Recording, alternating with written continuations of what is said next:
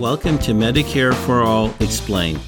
This podcast will enlighten our listeners and dispel the distortions that surround Medicare for All.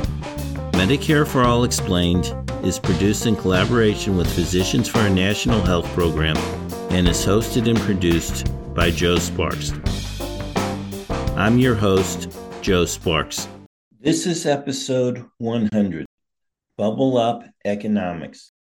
Before I get started on this episode, I have an announcement. I will be changing the schedule for Medicare for All Explained, and I will be publishing episodes once a month on the 15th of the month instead of twice a month.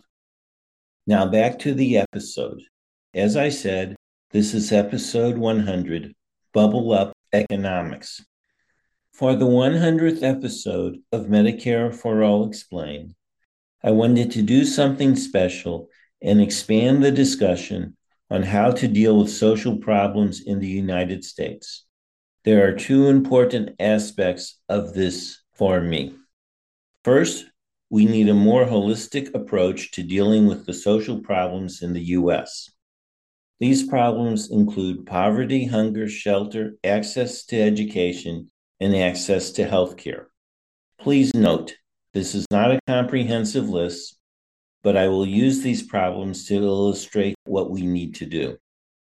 Second, we need to take what I call a bubble-up approach to economics, which I will explain later. At least since the Reagan presidency, the emphasis has been on trickle-down economics. Trickle-down economics assumes that giving money to people on top of the economic ladder will eventually lead to the money trickling down so everybody achieves greater prosperity. After more than 40 years, it hasn't worked out that way. Inequality has increased, while the poverty rate has fluctuated between about 15% to 10.5% since 1990. Poverty highs of around 15% were hit in 1993, and from 2010 to 2014, the lowest poverty rate was 10.5%, achieved in 2019. In 2021, the poverty rate rose to 11.6%. This shows a problem. People go in and out of poverty. A good social insurance system would prevent people from going into poverty. However, there are more than 80 federal welfare programs, each with their own requirements. These programs cover financial assistance, food assistance, education assistance, and healthcare assistance. We could simplify the administration of these programs and reduce the number of these programs by taking two steps: implementing a universal basic income and implementing Medicare for all. A universal basic income, or UBI, guarantees every person or every household a base level of income with some adjustments for the size of the household and the age of the children. This stabilizes income for households. When a person gets a higher paying job, the UBI payment could be reduced by $1 for every $3 earned.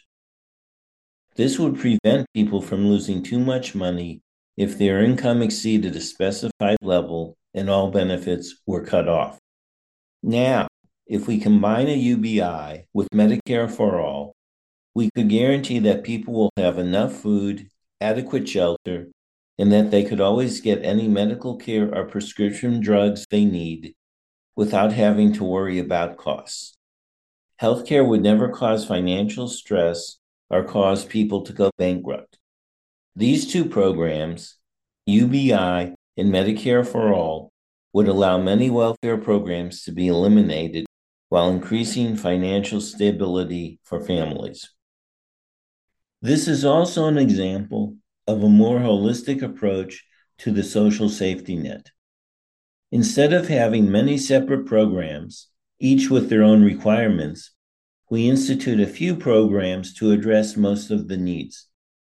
Now that we have taken care of people's financial and medical needs, we can assist them to find a job or find a better job, or have them start an education program to improve their job prospects. When considering jobs or education, we also need to make sure that people can get good low-cost childcare and have reliable transportation. Another consideration with jobs is making sure that people are paid a livable wage. The federal minimum wage was last raised in 2009 and is currently $7.25 per hour. According to CBS News, if the minimum wage had risen along with workers' productivity since the 1970s, it would currently be set at nearly $23 an hour. Obviously, we need to raise the minimum wage.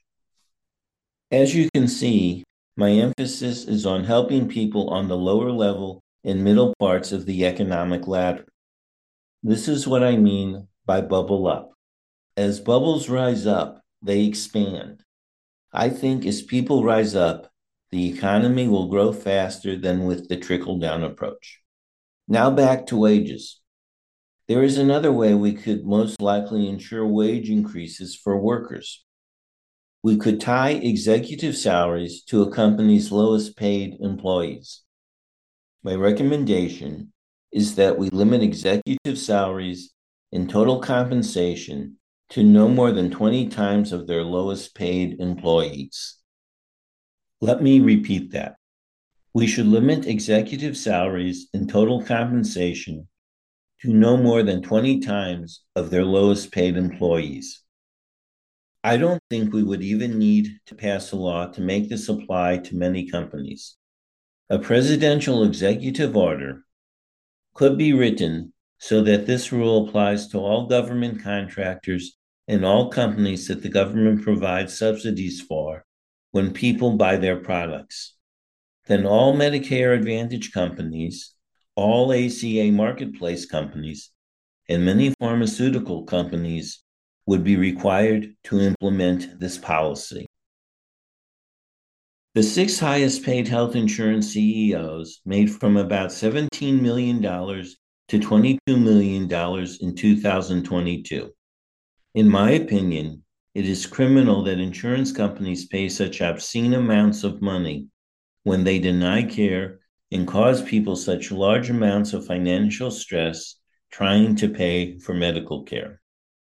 As an aside, if health insurance companies can afford to pay their CEOs such high salaries, I don't see why they need rate increases every year. There are a few other important changes we can make to help people. We need to cancel medical debt and cancel student loan debt. Once medical debt is canceled, Medicare for All would end new medical debt. And once we cancel student loan debt, we should make education free through college or trade school. This would make it easier for students to pursue professional careers or vocational careers if they so choose. What I have described is the bubble-up approach to the economy. It provides a framework to invest in people, something that has been sorely lacking in our public policy. We need to create an environment where people can thrive. My proposals would make sure that no one goes hungry. It could end homelessness. It would make sure that everyone could get the prescription drugs and medical care they needed, including vision, dental, hearing, and mental health care. It would provide a framework, as I have mentioned previously, for the U.S. to start investing in people. Of course, my list is not comprehensive, and the policy details would need to be developed. My intent is to propose a vision on how to change the United States to create a country that actually invests in its people. I hope that I have provided some enlightenment on how that could be done and that we can bubble up together. Thank you for listening. You have been listening to Medicare for All Explained. Remember to tell your family, friends, and colleagues about this podcast. Information about Medicare for All Explained can be found at our website, medicareforallexplained.org. The music for this show is Super Bubbly by Jesse Spillane. The logo was created by Lily Sparks. Thank you for listening.